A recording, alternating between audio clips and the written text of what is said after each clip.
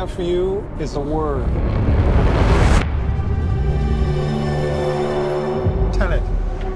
It'll open the right doors, some of the wrong ones too.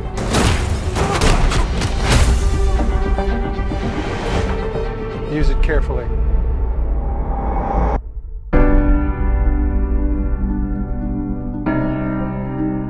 To do what I do, I need some idea of the threat we face. As I understand it, we're trying to prevent World War III. I'm not saying Armageddon here. No. Something worse. I gather you have an interest in a certain Russian national.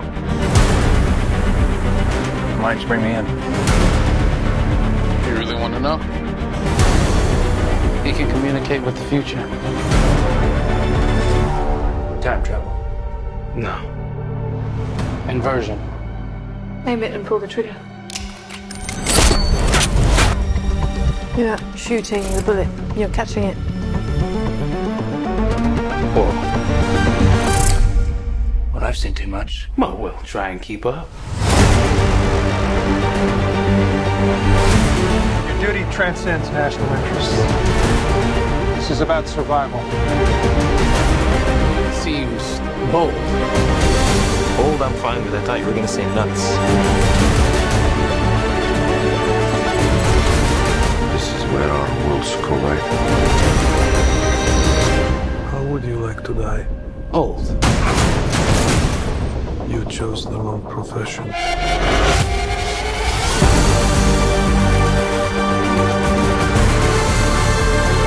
the hell happened here? Hasn't happened yet. There are people in the future who need us. They need Tenet. We need to save them here and now. This reversing the flow of time. Doesn't us being here now mean it never happened? You want to crash a plane? But not from the air. That was so dramatic. Well, how big a plane? That part is a little dramatic.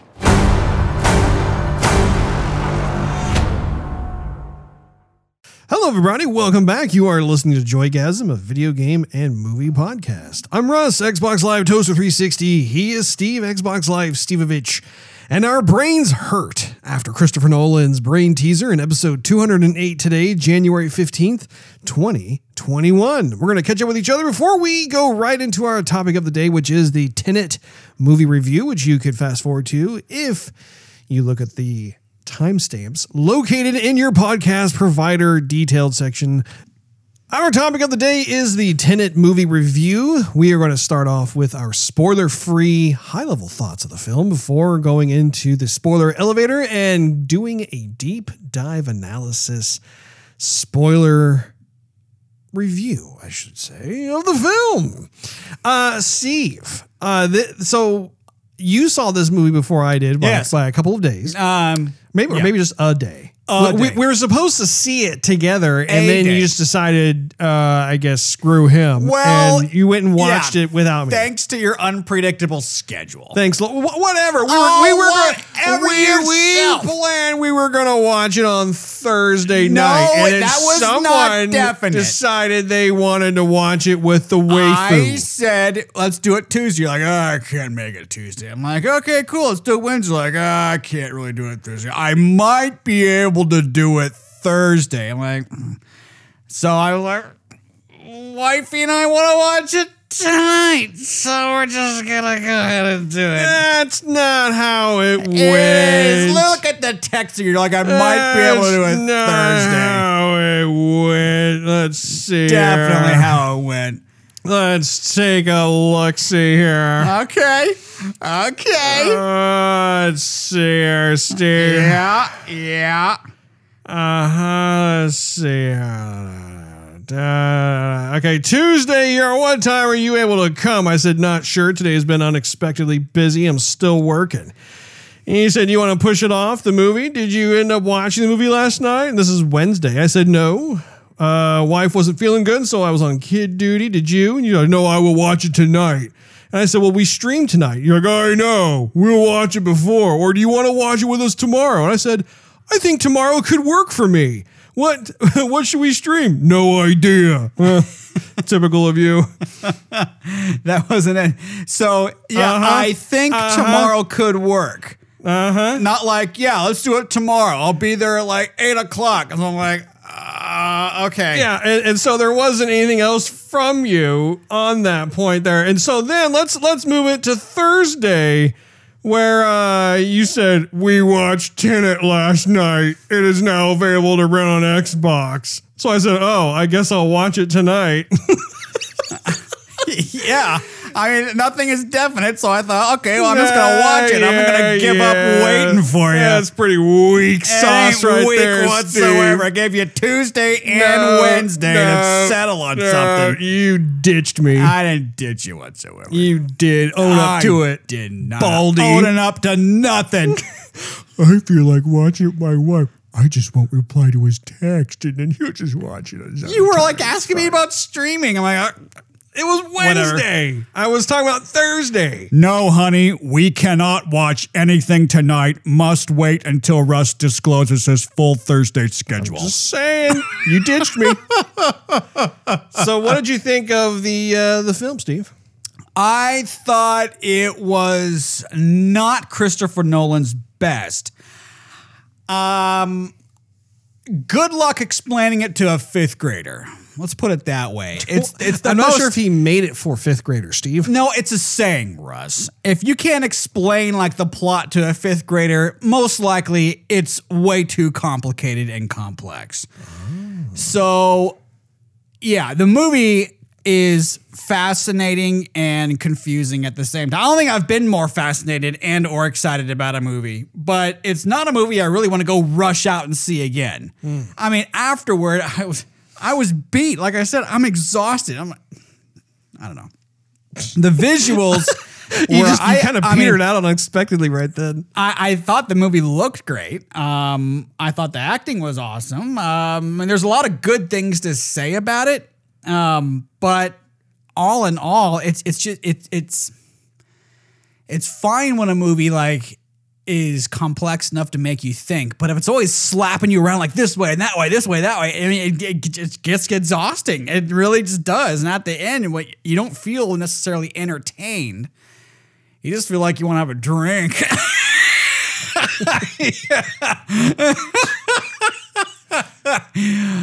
What did you think, Russ? What did I think? I thought that it was a very confusing story. Oh. But in terms, like, if you look at the story for what it is, like if you decipher kind of the main points of the film, it's actually a very straightforward story. It's the manner in which they actually dole out the pieces of information, the exposition of the story that makes it so confusing. And I realized that he, meaning Christopher Nolan, wanted to have that sense of mystery to it and have the viewers discover all that makes up the world of Tenet along with the main character of the film. I get that. But I think in a way it's like he kind of, I feel as though he did a little bit of a disservice in that regard, just because your brain is feverishly trying to figure out what is happening, what is going on for most of this film. I would say, half or 3/4 of the film. And then it's not until kind of the very end where you start to grasp what is at hand, what is going on. And we'll get into that more into the spoiler portion of the program. But one of the things that I also think was not helpful was that there wasn't a lead in for any of the characters. It's not like we got to know who each of these people are. They kind of got dropped in our laps. If you think about it, while you're watching the movie, you're like, oh, now we have this new person. Who are they and where are they from? And there was definitely a sense of intrigue when we got introduced to these various characters. I thought that the acting itself was really well done. I really loved everyone's role. I thought everybody was cast wonderfully. I mean, I had no problems there. And I think that was kind of also the kind of a butting of heads for me with the film was like, I found these characters interesting. I wanted to know more about what their motives are and the purpose of them being here. But the manner of which they were introduced at different parts of the movie, you're just like, okay, who are you? Yeah. Like where'd you come from? I need more to go off of. You know, having said that though, this is Nolan's signature filmmaking. You know, like when you look at the movie just as a movie, it has his hands all over it. Of course it does. Yeah. You know, I love that. Both you and I are really big Christopher Nolan fans, and you can tell it's like, yeah, this is a Christopher Nolan film. There's a lot of stuff I enjoyed about it. I do think that as a general idea, it's cool, but I think there are certain key components that I feel needed to be more clearly explained. And then I would have been on 100% for the ride. Now, having said that, I also think that a movie like this, it warrants a second viewing. Because the first time you see it, you don't know what is going on. You're trying to process and digest everything that's happening. And like for me, like I've been thinking about it after I watched it and was reading like other people's reviews and stuff and seeing what people had to say. And that was actually quite helpful because it's like, okay, yeah, I'm starting to see this. And apparently that sentiment of watching it a second time has been echoed from many people, where like people have been talking about the first time they saw it, they're like, what the heck did I just watch?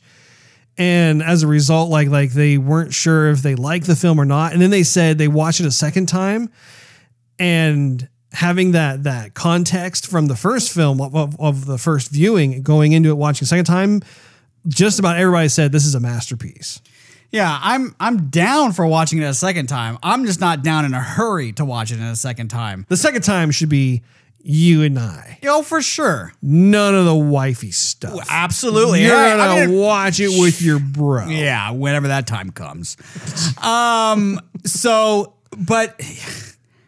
I mean, at the end of the movie, I just felt so fried. Yeah, there's good stuff to take away from it, but it's being thrown. Everything, the story is being thrown at you. The characters are being thrown at you. It's exhausting. At the end, I just felt fried. And I think that when you watch a movie, you should watch it a second time for like, oh, I want to pick up on stuff I missed the first time. Or it was that much fun, I want to go watch it again on a second viewing. Not like, I don't have a friggin' idea what's going on here. I can kind of put some of the pieces together, but mostly it's just a blur. I'm going to go, and then at that point, you're not really wanting to go see it a second time, because if you go see it a second time and it's just as bad or as the first time, bad is kind of too strong of a word, but if you still don't get it, your mind's gonna be fried for a second time. And that's the thing. You should be able. It should be all the information about the story and the characters and what's taking place should be given to you, so that you can mostly figure it out, so that you don't have to watch it a second time to actually understand the movie. Unless, of course, that is the purpose of the film. Maybe he wanted to be original in that regard and purposely encourage the idea being that, though, we want you to watch it again. Yeah, and your future selves have to go back to your past selves. Steve, spoiler. And with that, follow me into the spoiler room, Steve. You didn't have a lead-in about the topic of the day, Russ. The lead-in? What do you mean lead-in, Steve? Hold on to your butts. It's time for the topic of the day. No, not this time, Steve. Not this time. Maybe it's more like holding on to your brains from oozing out your ears. It's time for the topic of the day. Could be. Maybe it's forget about everything you know about time. It's time for the topic of the day. You know, if I had the means to go back, I would, Steve. And I would watch a movie with you. Maybe it's we're going to go backwards to go forwards.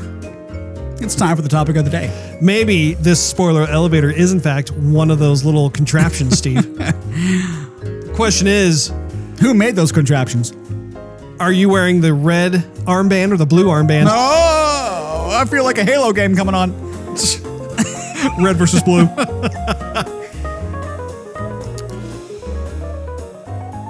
Well, now that we've reached our spoiler floor, ye be warned, we're going to be going to spoiler territory. If you haven't seen the film, you may want to pause us. Otherwise, if you don't care, you just keep on listening.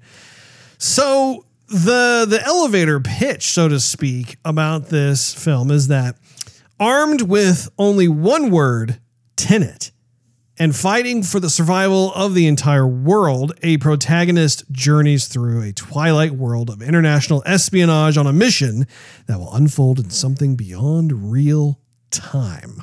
The emphasis being on that last little bit, because the rest of that intro doesn't really give the movie justice in a way. Well, it's interesting how things were approached in many different ways in this film. First of all, for instance, the main character of this film is called the protagonist. Right. That's kind of different. If you know, his name isn't Timmy. It's not Phil. It's not John. I mean, literally, like, you know, when you hear the protagonist, that is usually reserved for, like, if you're reading a screenplay, you know, who is the protagonist? Oh, the protagonist would be Luke Skywalker. The protagonist would be Marty McFly. Not so much do you use the protagonist as the character's name, but in this, that's how he's referred to. That's what he calls himself. And so it's I don't know, like, I'm still trying to figure out why Christopher Nolan decided to call the main character that. To be different. Well, it's weird because the world of Tenet it's set in a very present day, real world, very accessible. It kind of reminded me of Batman. Batman Begins, Batman The Dark Knight, Batman Dark Knight Rises, in the sense that he's not doing something that's very fantastical. He's grounding it. He's anchoring this world as if it could happen in our world. So it's weird that, like, he decided to have the main character's name be the protagonist. I mean, even for the main character to call himself that's in the third person. Like, you don't say the Steve or the Russ. So it's interesting how they decided to go with that. And again, I'm not giving any kind of, like, concluding opinions on that name, simply because I think there's more merit to it. If I know anything about Christopher Nolan, it's that every one of his films has an abundance of significance to the little details. Like, nothing is just left to chance because they felt like being lazy. Like, there is a lot of symbolism and everything else. So, to be continued on that. When it comes to the plot, and again, I mentioned this during the non-spoilery part of our show, these characters get dropped in. So like, you know, from the get-go, like, the movie is like, we don't know what's happening. You're at some sort of, like, Russian opera house. There's something about to go down. We don't know what it is, but it's not good. It looks like there's going to be probably, like, some sort of hold up or like ransom terrorist. Yeah. Something really bad is going to happen. You have a lot of victims, that sort of thing. You have the Russian police coming in. You also have folks who look like they are American, but I don't know if they're CIA or whatever, but they are coming in also to try and thwart whatever's happening, or who knows what. Anyway, very exciting, pulse pounding. I mean, like, that whole prologue, the intro was awesome. I mean, yeah, dude, just the music and the way the film was shot and what was happening. I mean, I'm like, dude, okay, here we go. I made the comment to my wife during the beginning. I mean, I was hooked to the beginning, and we made the gourmet meal of macaroni and cheese with chili.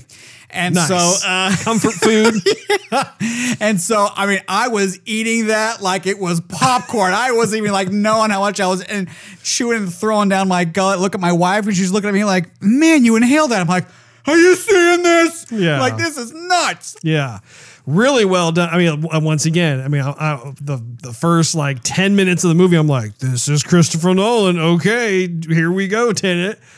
And when it, you know, after that whole sequence ends, we see that like he, you know, he went for like some sort of pill that was, it looked like cyanide pill or something like that. That's what it was. It was supposed to be cyanide. It was supposed to be cyanide. Okay. So after that, then from the moment the prologue started till the end of the prologue, I'm like, dude, I am in. Like, what is happening? This is awesome. This is really, really cool.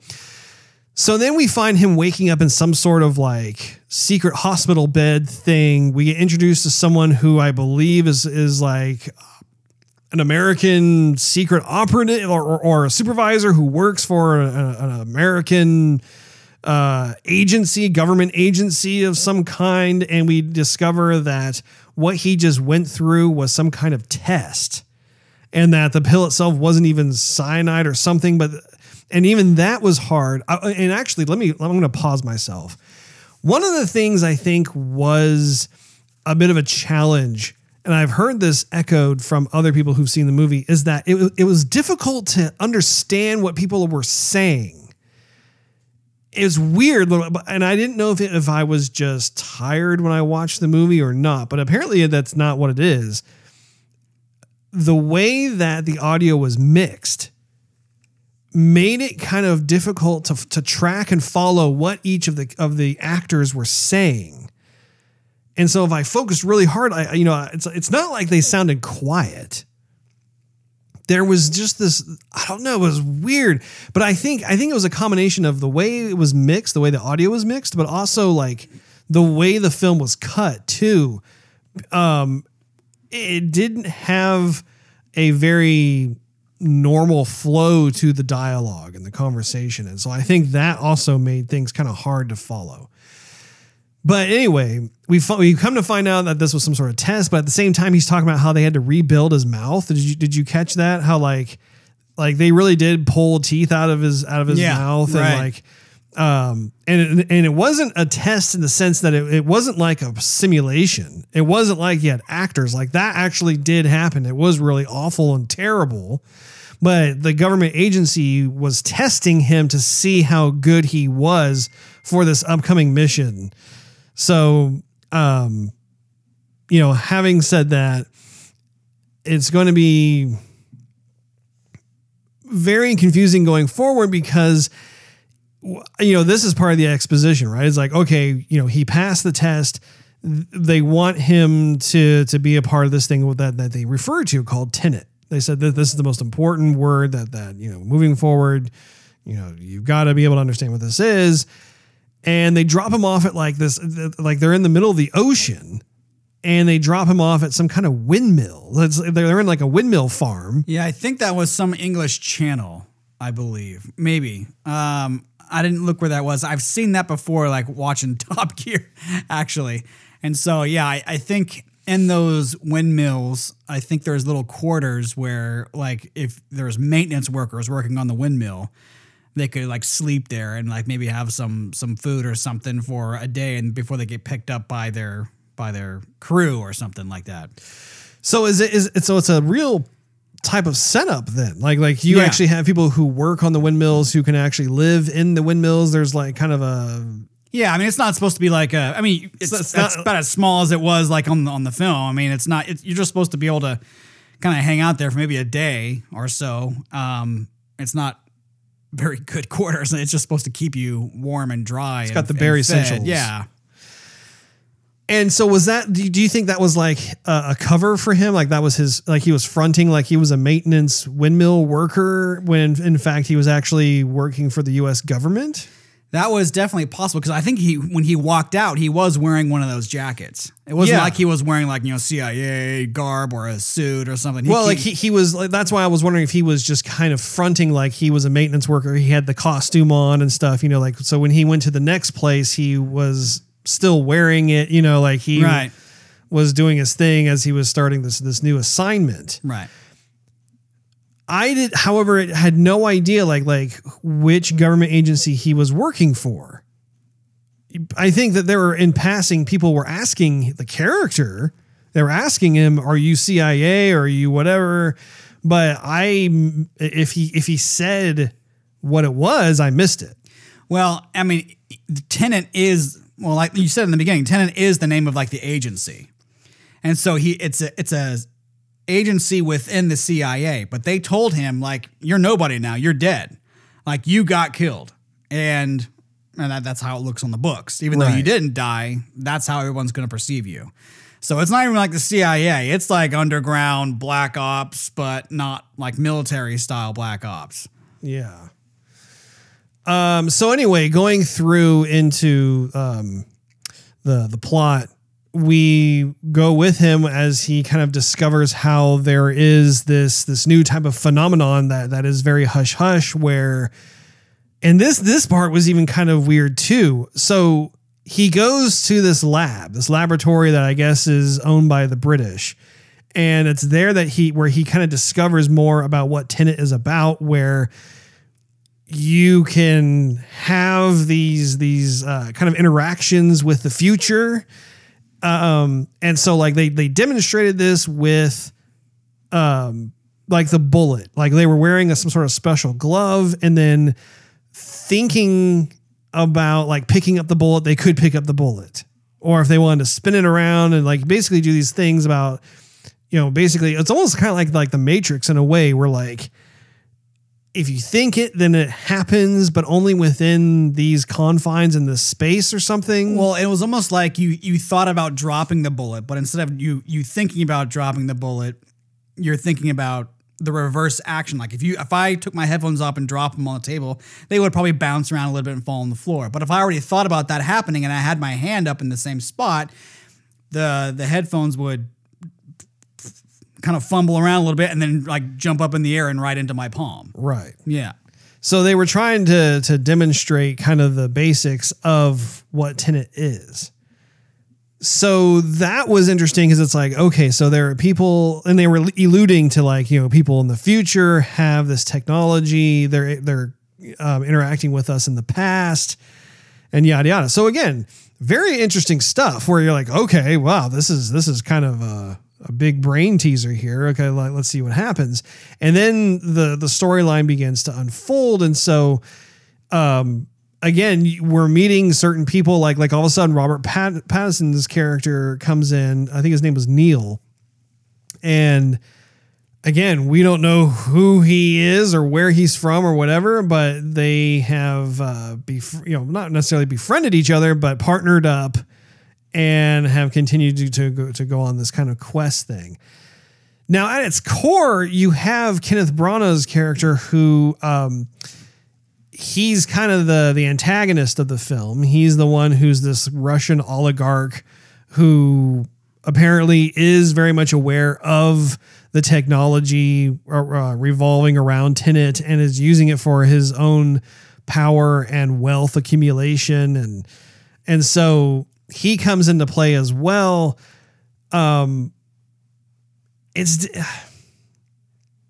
Yes, Russ. It's difficult to know. I think so. What's happening is that we come to find out that there is this contraption, and apparently there's more than one. But there are these contraptions that exist that allow people to go into, and then when they come out of it on the other side, they're able to kind of inverse time. So they're able to basically go into the past, and as they're doing so, the past it's actually like everything is being rewound while they're going forward exactly into the rewounded past. Right. So a lot of their senses and things that are happening, they have to be very careful. It's actually a pretty fascinating approach to the butterfly effect. Are you familiar with how that concept works? Not that familiar, no. Essentially, like, you have to be really careful what you do because it can have a cause and effect type of thing that has a ripple effect. Like if you were to like step on a leaf, what could happen as a result of you doing that, thinking that like, oh, I'm just stepping on a leaf. Well, no, actually if you were to go back into the past, or if you were to go into the future, or whatever it is, that could have huge cataclysmic effects, right? Like as to like what could happen to. I think I've actually heard that analogy coming from somewhere. Yeah, I mean, I think they even have a movie called The Butterfly Effect.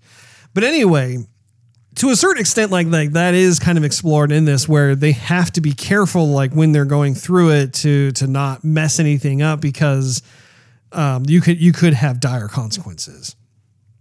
That whole thing is,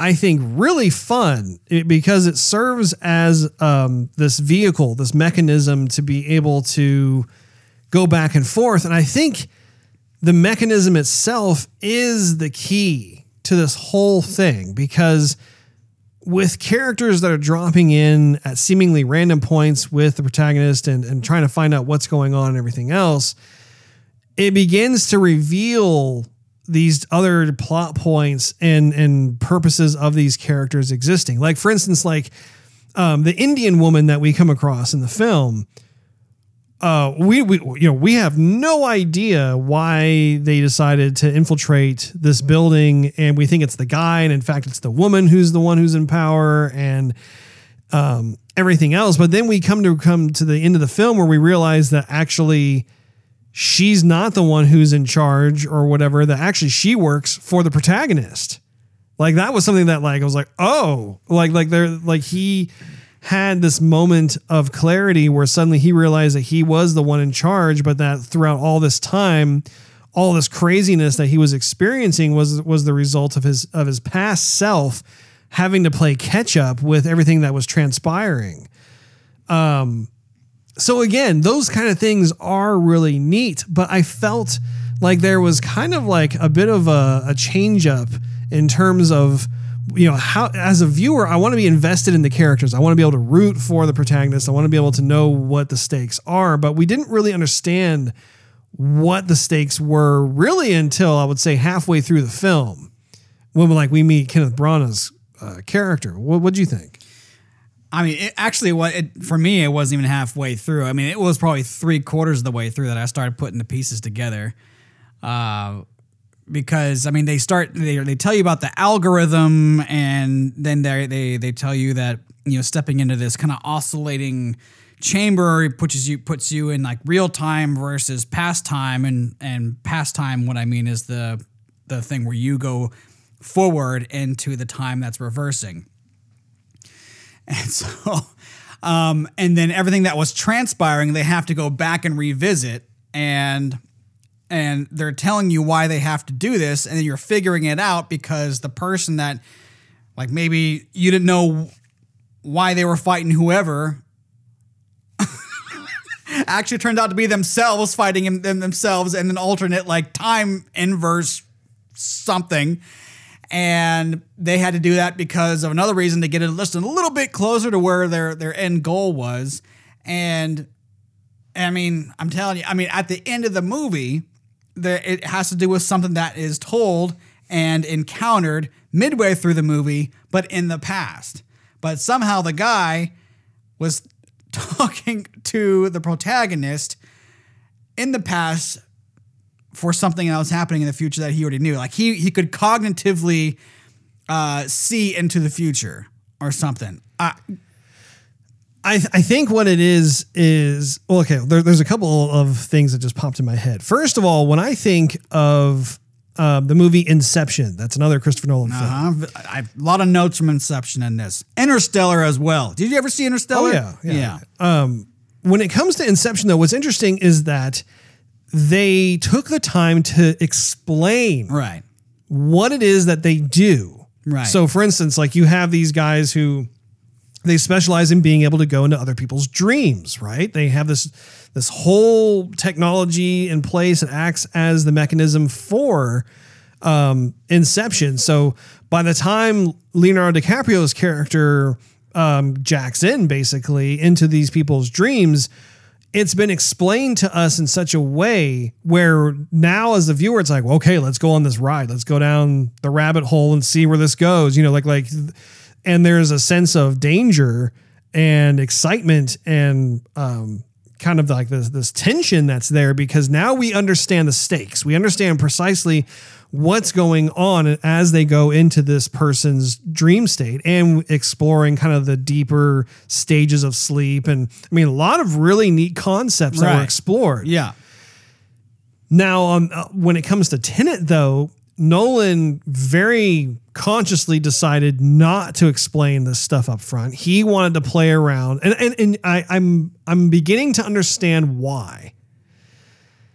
Because the concept within Tenet revolves around the notion that when you start the movie, we, like, as the viewer, we are assuming that the movie takes place in the present.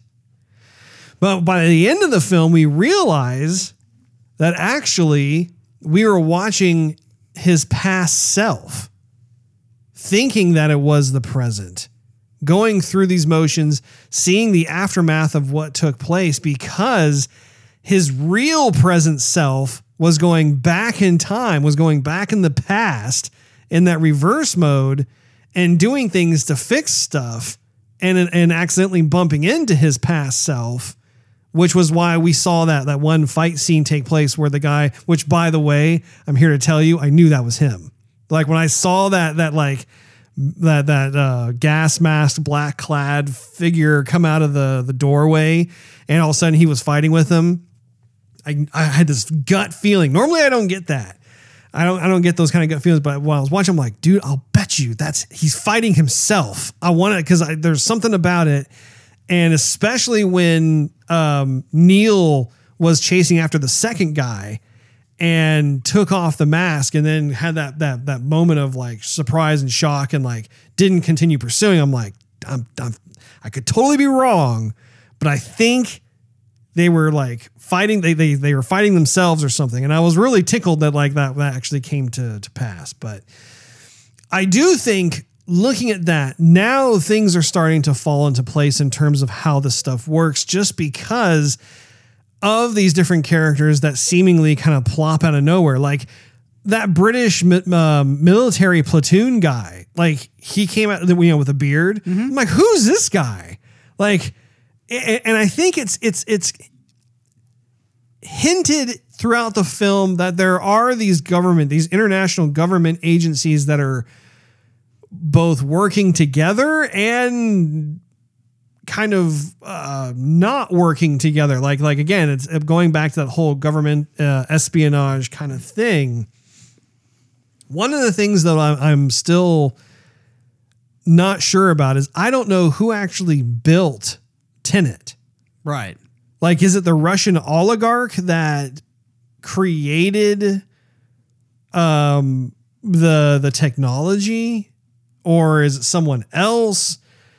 That whole thing, I'm still unaware of how that works. But at least there is the understanding now of like, okay, once when we got to the part of the movie where they introduced the mechanism itself as like, okay, this is how it works. On this side, this is like the present, right? If you go over here, this allows you to go back in time. The longer you stay on this side, then the more in reverse you go. And so it's interesting how there really wasn't a part of the mechanism that allowed you to go into the future. That was impossible. You couldn't do that. And now if you went back into the present day side, and again, they emphasized the present day was red and going in reverse was blue. That particular part was interesting too, because when you went back to the present day, then you had to almost kind of like, I don't know if they had a fast forwarding at all, but like you definitely had to like catch back up with yourself in the present after going in reverse.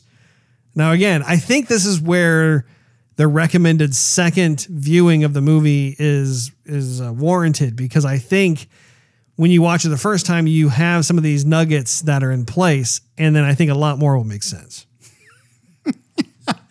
It's like you're struggling to make sense of everything. I mean, I'm not like saying that you are, but trying to re-explain what you watched is difficult. And to be honest too, like just watching the movie and so much is happening in reverse and going forward at the same time.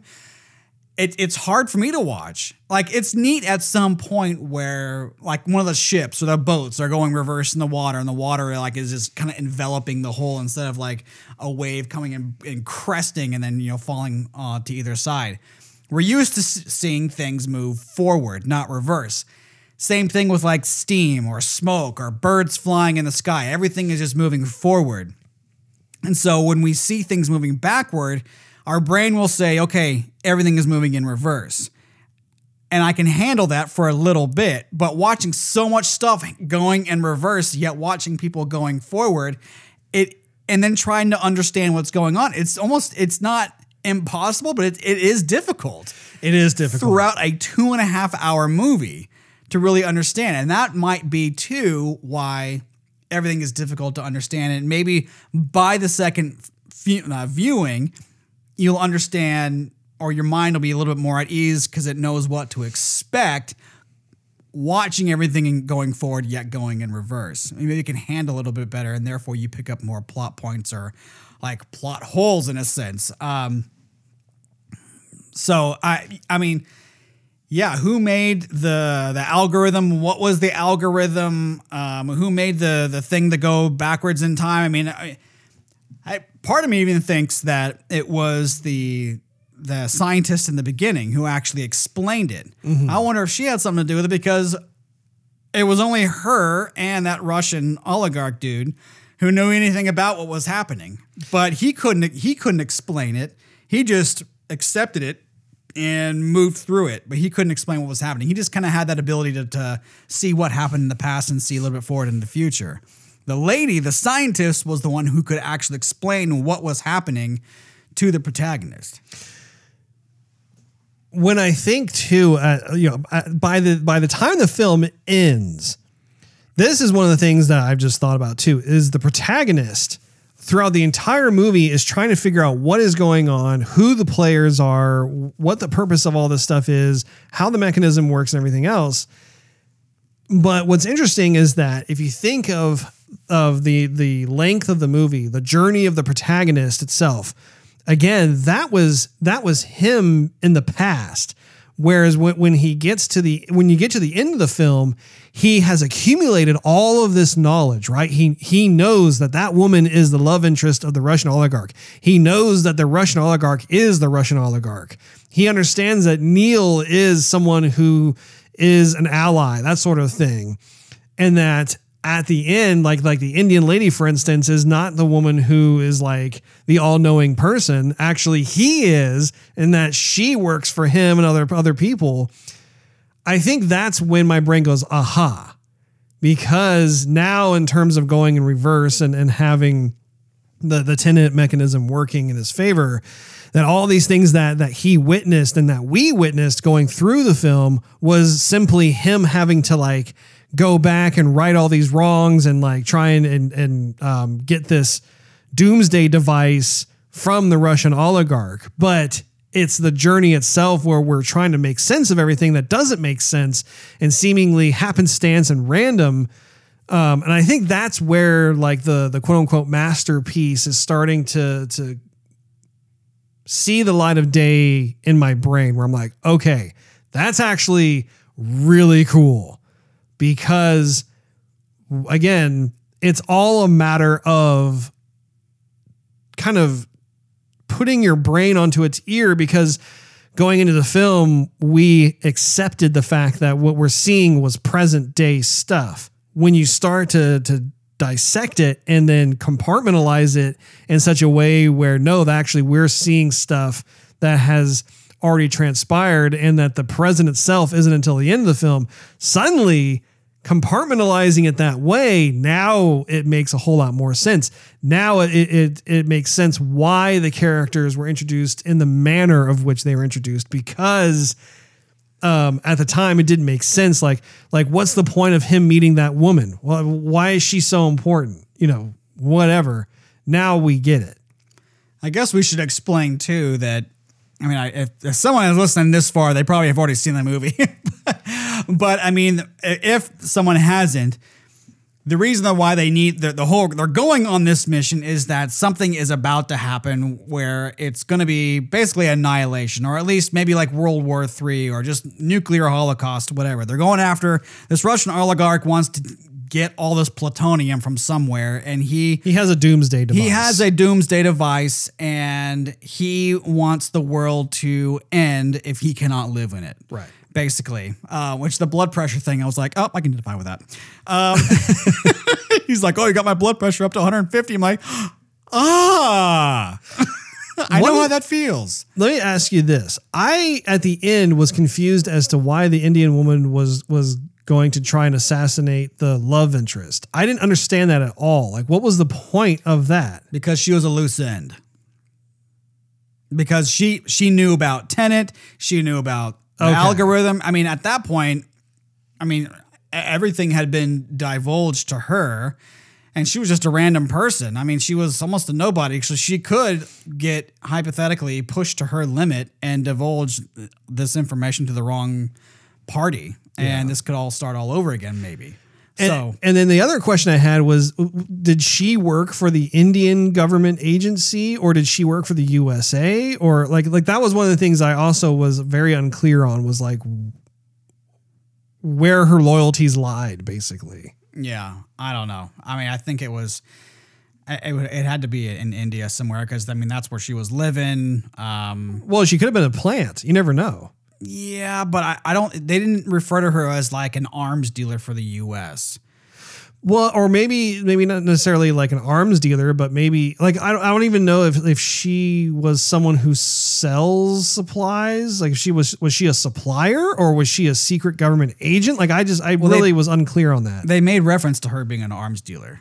Okay. And so that's partly why they thought it was her husband and not her, because the arms dealer, you know, most dudes, I guess, would think you're another dude. Yeah. Another thing that I think is worth talking about is what you had mentioned earlier, which is the whole visual element of going in reverse. I actually think that it's a really novel concept. The idea that instead of just going back in time, like if you think of Back to the Future, you just get in DeLorean, you go back in time, and then you're there. You're in the past of whatever that is, and you can, you know, blip to any point in time immediately.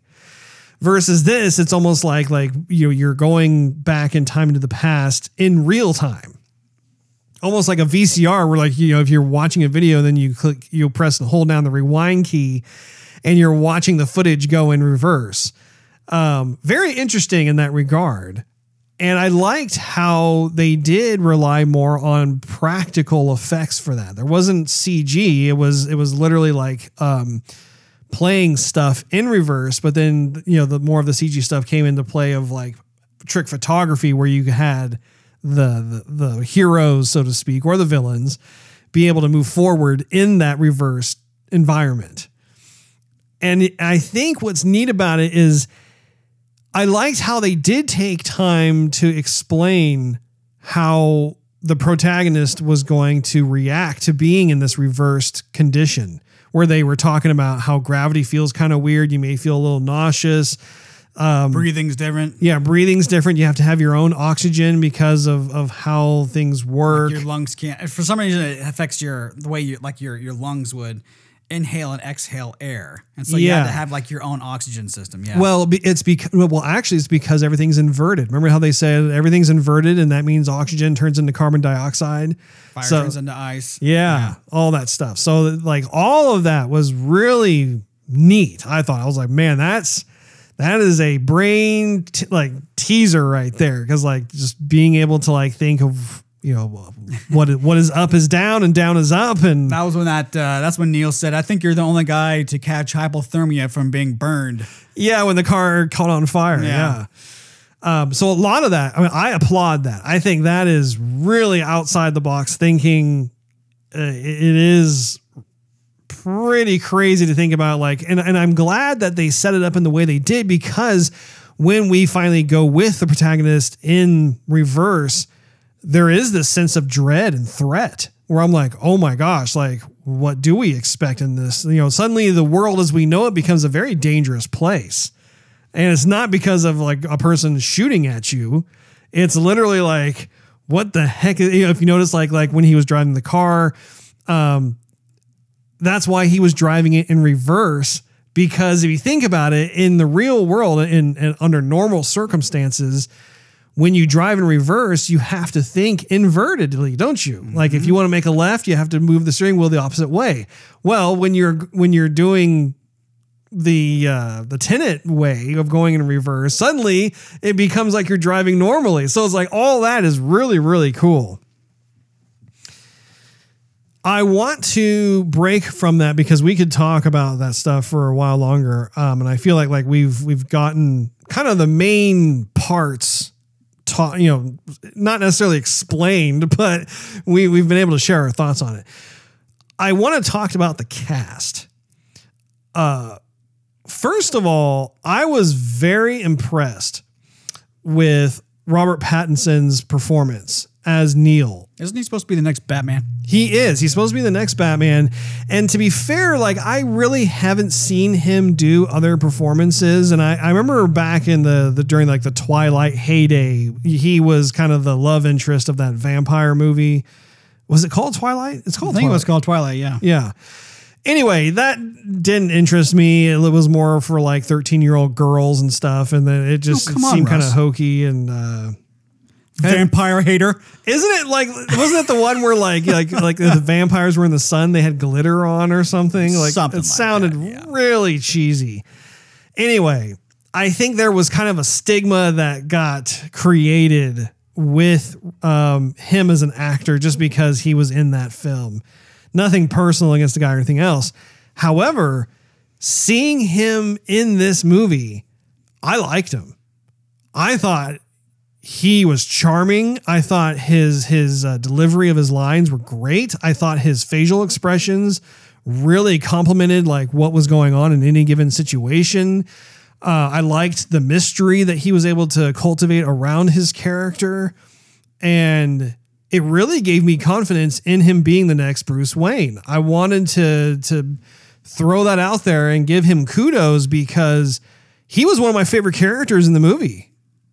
And I wanted to know more about the character. I wanted to know more about the motives behind it. And you really didn't even 100% understand where his character came from by the time the film ends either. They did a really nice job of giving you just enough information to realize this guy's a really good friend.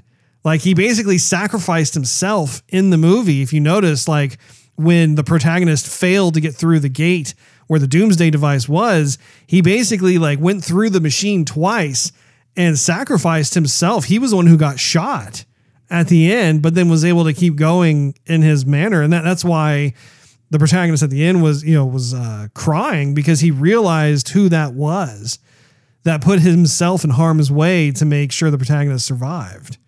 And it's really neat. It's kind of a guardian angel type of character in that regard. What did you think of Robert Pattinson, Steve? I thought he was absolutely fine. I wasn't thrilled about him, I would say. He did give the extra emotion that I didn't get from John David Washington. JD Dub. I thought JD Dub was very striking on screen, and I thought he did a great job for the purpose that he was supposed to do. But I felt that Patterson was good at Pattinson, Pat the Son,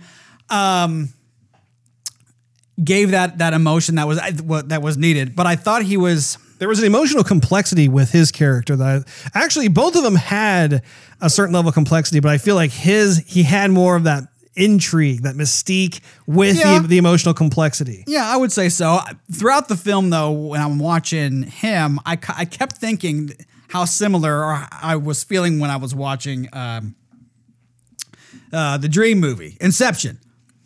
And then I thought, well, I wonder how Tom Hardy would be in the place of... I did too. You know what I'm saying? There was that kind of moment of duality where I totally thought the same thing. Yeah. And I thought, well, I don't know if Hardy could actually do the emotion in this movie, because, we saw a little more emotion with Hardy in Venom, but we didn't see very much emotion per se in Inception. Because it didn't call for it. It didn't call for it, right? So that's because I didn't really see it. So anyway, well, and I think it's a testament to the casting choices. Yeah. Because I was actually really glad that he was not in this role, that Robert Pattinson actually got the role of Neil, because I think he was a much more natural fit for this particular role. By that same token, I'm glad that Robert Pattinson was not the character in Inception. Right. That, because I feel like that was actually really well done on that side as well. So continue, Steve.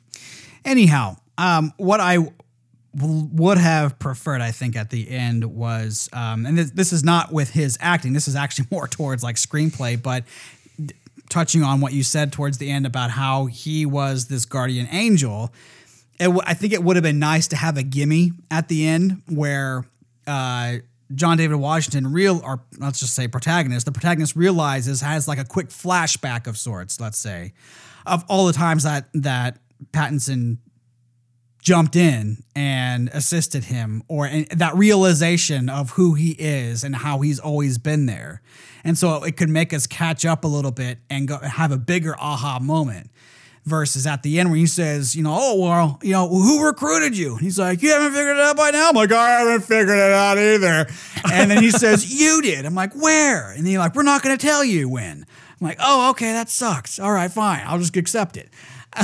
Well, and when he said that, one of the things that came to mind was actually Doc from Back to the Future, where he says no one should ever know about their future. It's very dangerous to explain to past selves or to past people in the past, what happens to them in the future.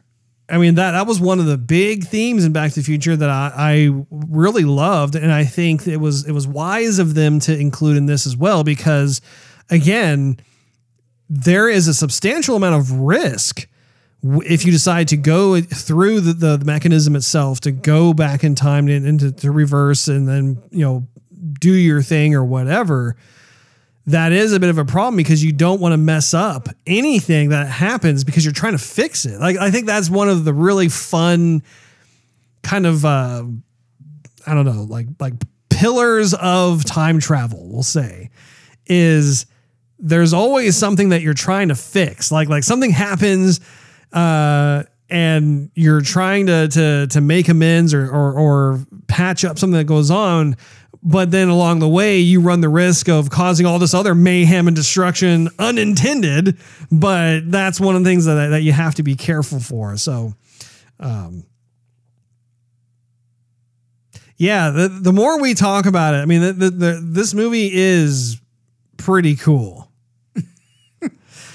Did you have any comments about Michael Caine? Michael Caine had... Oh, my gosh. I don't care what anybody says. Whatever movie Michael Caine is in, I mean, he's got just, I don't know what it is. He's got like charisma and presence, and I guess listen to him speak. I love whatever he's in. I know, me too. I could not like the movie, but I would love seeing Michael Caine on screen. Yeah. And he didn't really have much of a part, which is unfortunate. It was almost like a cameo. Yeah. He had about 5 minutes of screen time, but I mean, again, he brings authenticity to any given movie he's in because he's Michael Caine. He's Michael Caine. Michael Caine, I'm here to be able to bestow upon you some knowledge, very amazing exposition and knowledge. Knowledge from the past as well as the future. It does. That sounded good. It doesn't matter what it is. I'm Michael Caine. He's getting a bit old though. But he's like a fine wine. You're going to have to freeze that man and then thaw him out like 20 years from now so we can still have him. He's the gift that keeps on giving. And it's fantastic that, whenever his time comes, at least we will have this wonderful pedigree of films to be able to go back and be like, man, it's a fine actor right there. Russ, I want to ask you about the cinematography because I freaking loved it. Well, yeah, and that's what I was saying earlier about how this film, I mean, it just looks like a Christopher Nolan movie. Like he really had his signature all over it. Do you know if he filmed this one also? As I know he filmed like Dunkirk in in IMAX kind of film. Yeah. Did he do that with this one? Because it definitely felt like we saw a lot more on screen than we actually did. Like, it felt like he filmed it in like a wide lens or something. I felt like I saw either it was his angles that he used or something, but I just felt like I saw a lot more on screen. Not like it was zoomed away or something, but I don't know what it was. I couldn't put my finger on it, but it definitely seemed to... Yeah, to answer your question, I want to say, I don't know this 100%, but I believe at least sections of it was shot in IMAX, if not all of it, because it did have that certain IMAX kind of look to it.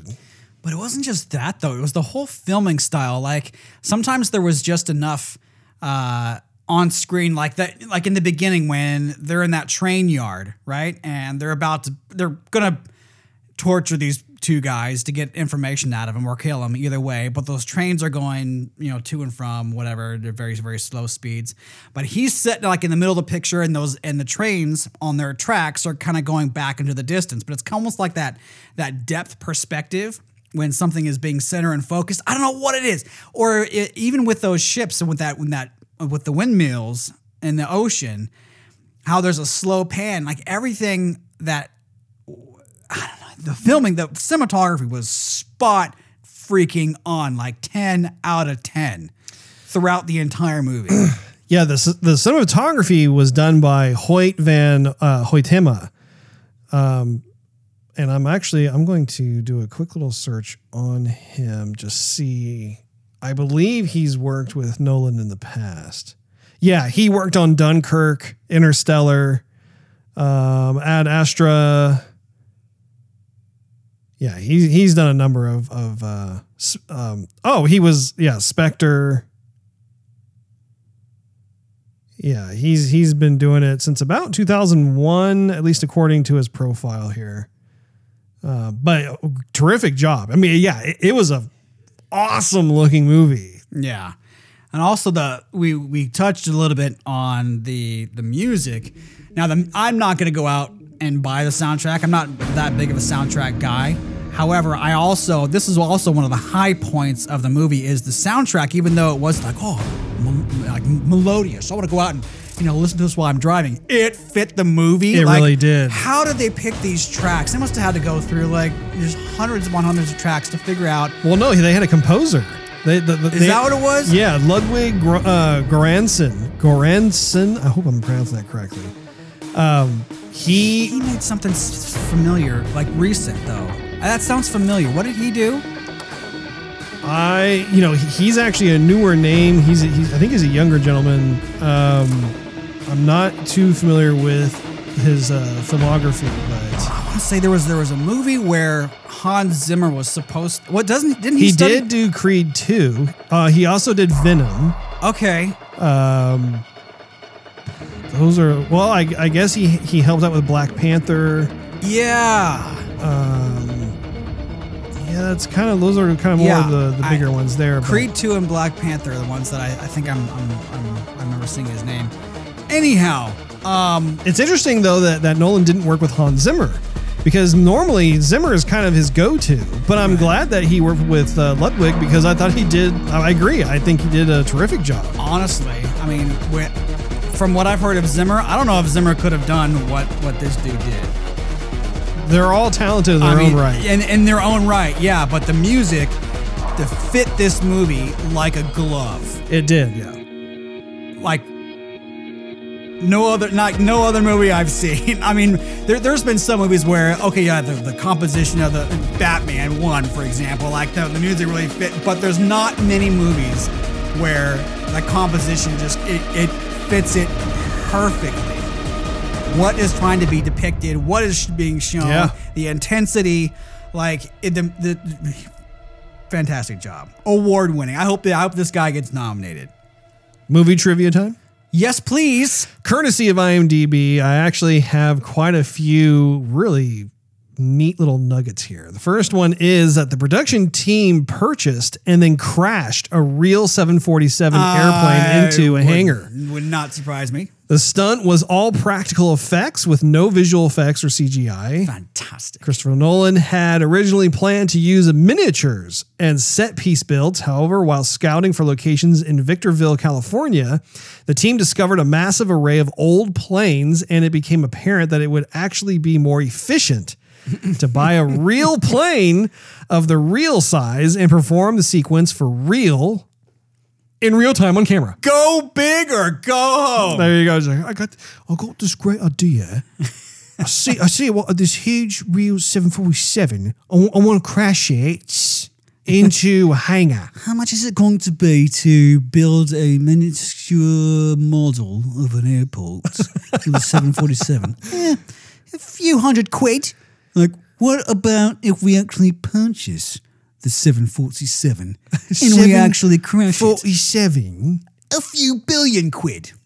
I like it. You know, I've always wanted to purchase a 747, and now I've got me chance. I want to drive it into the building. Can I do that? I got this crazy idea. Yeah, do you know who I am? I'm Christopher Nolan. I'm Christopher freaking Nolan, man. It's my plane. I just bought it. We could go on like that. All right, moving on here. There was much secrecy surrounding the project before its release. Actor Robert Pattinson said that he was only allowed to read the script in a locked office at Warner Brothers Studios with the lights off. His co-star Michael Caine wasn't even allowed to read the entire screenplay. He was given his scenes only to read before shooting prior to the movie's release. Caine told press that he had no idea what the film was about, despite being a very close friend and a frequent collaborator of director Christopher Nolan. The word tenet presumably originated from the Sator Square, a word square containing a 5-word Latin palindrome that dates back to the ruins of Pompeii. The puzzle is a 5x5 square made up of 5-letter words written in 5 lines. Sator, Arapo, Tenet, Opera, and Rotas. In every direction the square is rotated, these 5 words appear both horizontally and vertically, a property that fits the time inversion feature of the film. It is also notable that all 5 words appear in the film. Knew it. Kenneth Branagh's character is named Andre Sator. The forger responsible for the painting and cat, who was, Elizabeth Debicki's former lover, was named Tomas Arepo. Right. The term tenet is the name of the organization that the protagonist is recruited into. I thought it had to do with rental property. Opera refers to the location of the opening scene, and then Rotas is the name of the security company. Right. That is what I love to call significance. I'm telling you, none of this stuff is happenstance. Christopher Nolan is very methodical when it comes to these little things, and it just I just got chills, Steve. I just got chills. I will have you know, I do not read these ahead of time. So I'll kind of skim the surface, and then, it's like, okay, we'll add this, we'll add that. I did not read that until just now, Steve. It's pretty freaking cool. Awesome. Composer Ludwig Göransson incorporated director Christopher Nolan's own breathing as a part of the soundtrack used around Sir Kenneth Branagh's villainous character. The sound was achieved by Nolan breathing heavily into a microphone and Ludwig manipulating that into uncomfortable and raspy sounds. Very nice. It wasn't like I heard someone breathing. Oh, that sounds like Christopher Nolan breathing. Robert Pattinson revealed that he did much of the stunt driving for the film, including one particular sequence shot in Estonia, where he and John David Washington were in a BMW with an IMAX camera. There you go, Steve. Rigged to the hood. This meant that he could scarcely see anything through the windshield, and a slight turn would result in the rig hitting the road. Well, he was just driving forward, honestly. I'm sure he was probably also saying, I'm Batman. Yeah. Well, okay, we're going to do stunt driving. Okay, I'm ready for it. What I'm going to do? Just drive forward and hit the gas pedal. I can do that. There were approximately 3,500 extras involved in the opening opera house sequence. Once again, not CGI. All those people in there, yeah, those are real people. 3,500. I'm Christopher Nolan. Do you know who I am? I don't need to ask for extras. Extras come asking for me. You know, now that I have myself a real 747 jumbo jet, I could fly all the extras to the set. I want lots and lots of extras. I'm not talking about 100 extras or 500s or even 1,000s. I want 3,500 extras. Why? Because I'm bloody Christopher Nolan. That's why. The working title for the film was Merry-Go-Round. Oh, that wouldn't have hit marketing too well.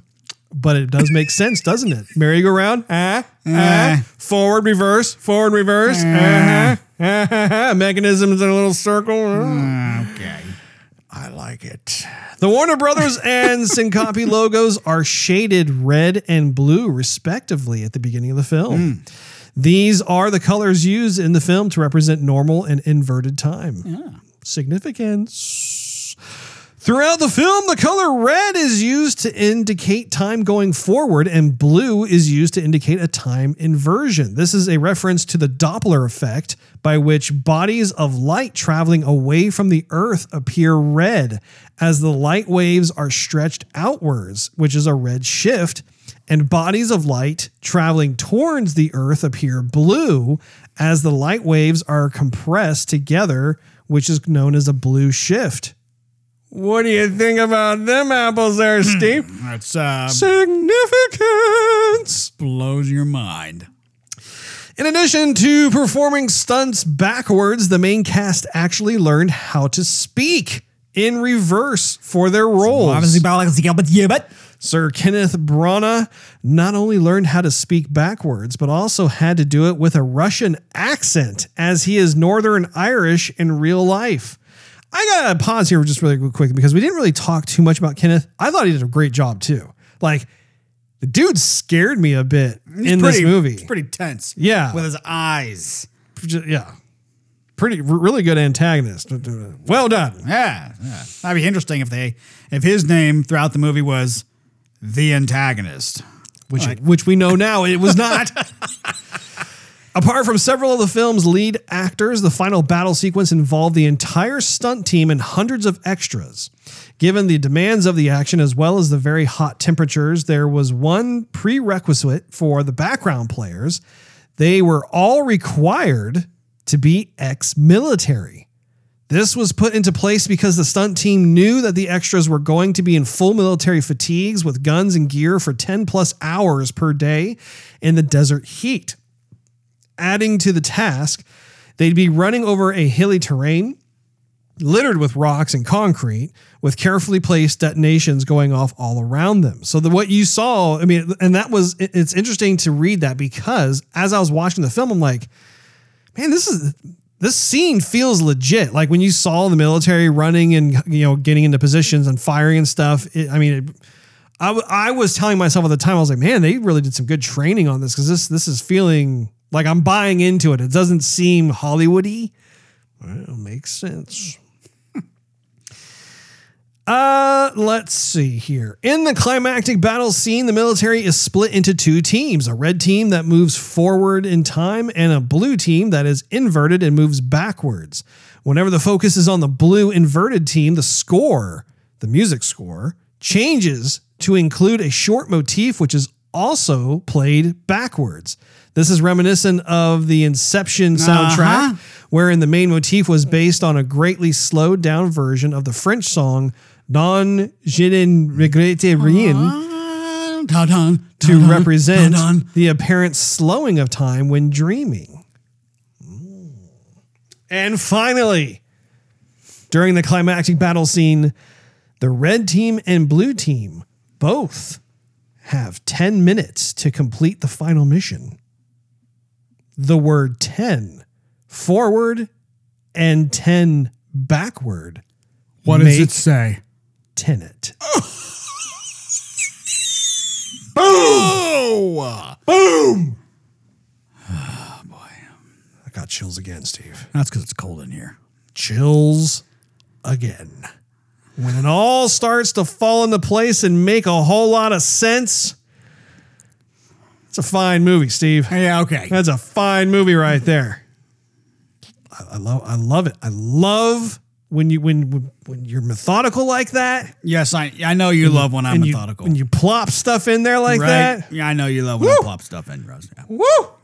It makes sense on so many different levels, Steve. So many different levels. Look at this. Look at this grin over here. It's almost a deranged grin because there's a lot there, Steve. Your microphone's There's in the a way. whole lot. It's like eating grape nuts for breakfast, lunch, and dinner on the same day. There's a whole lot there. It doesn't seem like much when you first start biting into it, and you take a spoonful and you're like, whoa. There is a whole lot. Actually, a whole lot there, Steve. I like me some soggy grape nuts. I don't like to eat them when they're really crunchy. It gets stuck in my teeth. But You if they're are soggy. There's a whole different A taste. soggy grape nut, Steve. That's what you are. You are a soggy grape nut. All right. Well, let's go into our concluding thoughts. Steve, please disclose what you thought and your rating, please. Russ, okay, so I am going to say yes, it is worth a second viewing if you can stand watching it like back to back. Otherwise, the trouble is if too much time go by before you watch it again, you're going to have to go all through the movie and figure out what's happening. And then you're going to go, oh, I need a second viewing. I just can't stand to watch it again. And I think that is probably where it kind of shoots itself in the foot because, yes, it is a very intellectually stimulating movie. You can't just sit there and be entertained. If you're not focused, like if you blink, I mean, good thing we were streaming the movie because if someone had to go out to the bathroom watching this movie, they'd be lost forever. Oh, totally. Like, yeah. You definitely cannot leave. Like you cannot hardly blink. You have to be so like laser dot focused all the time to understand what's happening. And then by the end of it, you're exhausted. So yes, maybe on the second viewing, if I watch it relatively soon, everything's going to light up for me in my head. I'm going to be clicking on all these light bulbs. Oh, tick, tick, tick, tick, tick. I'm going to be glowing by the end of the movie. And I think that's where it's difficult because I want to go back and watch it for fun, not necessarily for understanding. Like, unless I'm really dead set on seeking understanding, I'm not really that intent on going to watch it again. But that being said, and there's other stuff to love about the movie. Like I said, like the cinematography is spot on. The music is spot on. The acting for everyone's part is very spot on. The movie does have not just good points, but great points to it. And it is entertaining, but it is hard to watch with all the like the reverse action plus the forward action happening at the same time. It's a hard movie to understand, and it is a hard movie to watch. That's what I'll say. But if you can put in the time, I would say there is definitely some reward there. Rating, I would say 3.5. 3.5 stars, Steve gives it.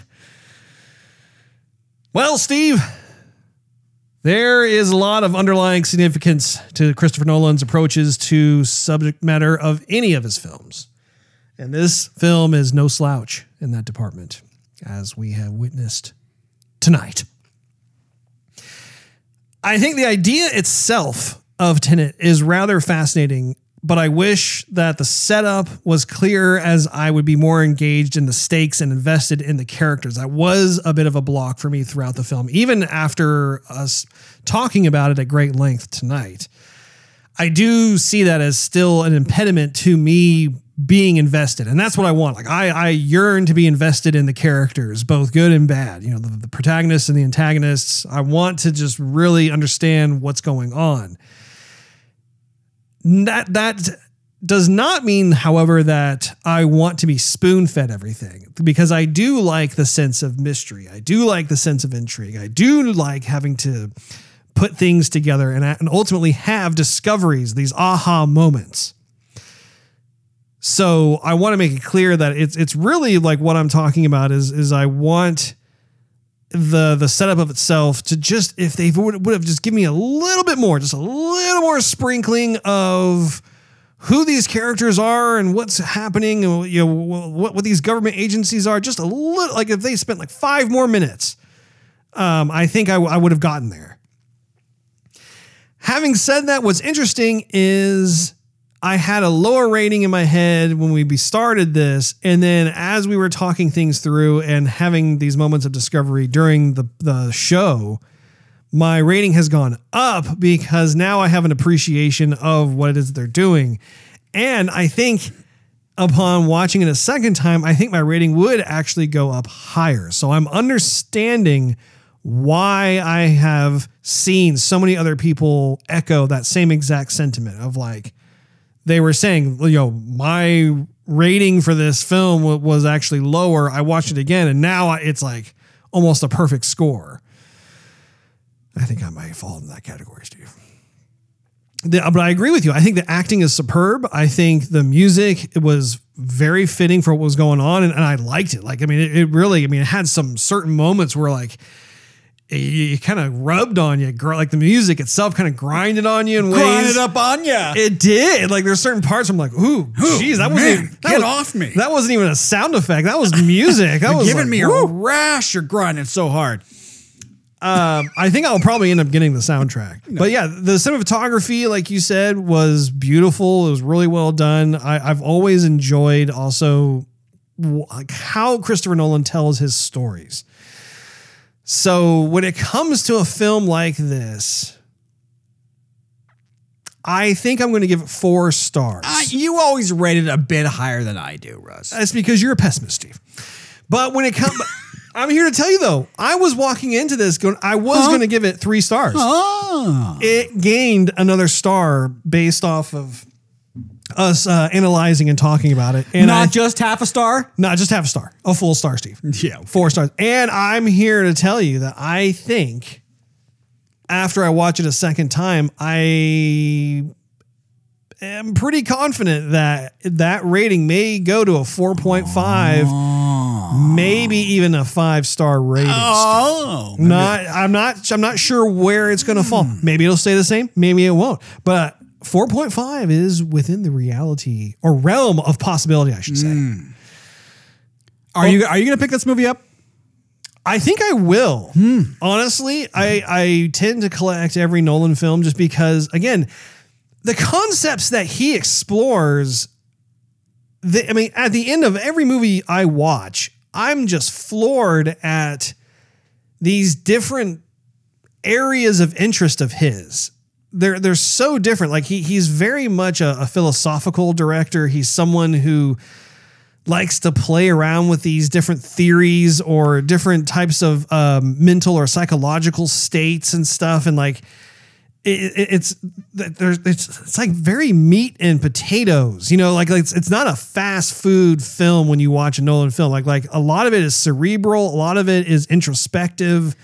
Introspective. Nolan seems like he likes this theory of like the time space continuum kind of deal. Like if you look at there's definitely similar elements to like in Interstellar and Inception and in this. Where the story for sure is different, but I mean there is a lot of commonality between the 3 movies. There's commonality. I would say similarity as well. I think what he's doing though is he's exploring very different components that share some of those similarities together. And I'm thankful for that. I have nothing but gratitude because he is showing us as an audience these things that I never really thought about at that level of depth, really. You know, the concept or notion of going back and like his whole time travel thing. I think it's neat that like you can't go into the future. Like you literally, he's only dealing with past and present. And then even like the vehicle for being able to interact within the past itself is kind of a different. I would argue, I wish that we got to see more of some of the stuff going on with the past versus the present. Like we had some of those things happening here and there, and it was very thrilling to watch. I wish that maybe they could have pushed that envelope open even more and seeing some of the cause and effect and the dangers of being in that world. This movie almost needs like an extended version. Maybe for all that to happen. Like give us another 30 minutes. I'd be down. I'd be down too. That wraps up this episode of Joy, guys, and make sure you tune in next week. We want to thank you for hanging out with us. If you enjoyed this episode, we invite you to check out patreon.com/joygasm, which is spelled JOYGASM, and consider becoming a monthly contributor. You'll get exclusive perks and early access to the show. Not to mention, it really helps us continue doing what we love to do with your monetary support. Also, you can follow us on social media and YouTube. Just do a search for Joygasm TV. Last but not least, search Joygasm TV on Twitch to see us stream our gaming adventures live every Wednesday night at 9:30 p.m. Central Time. We will see you all next week.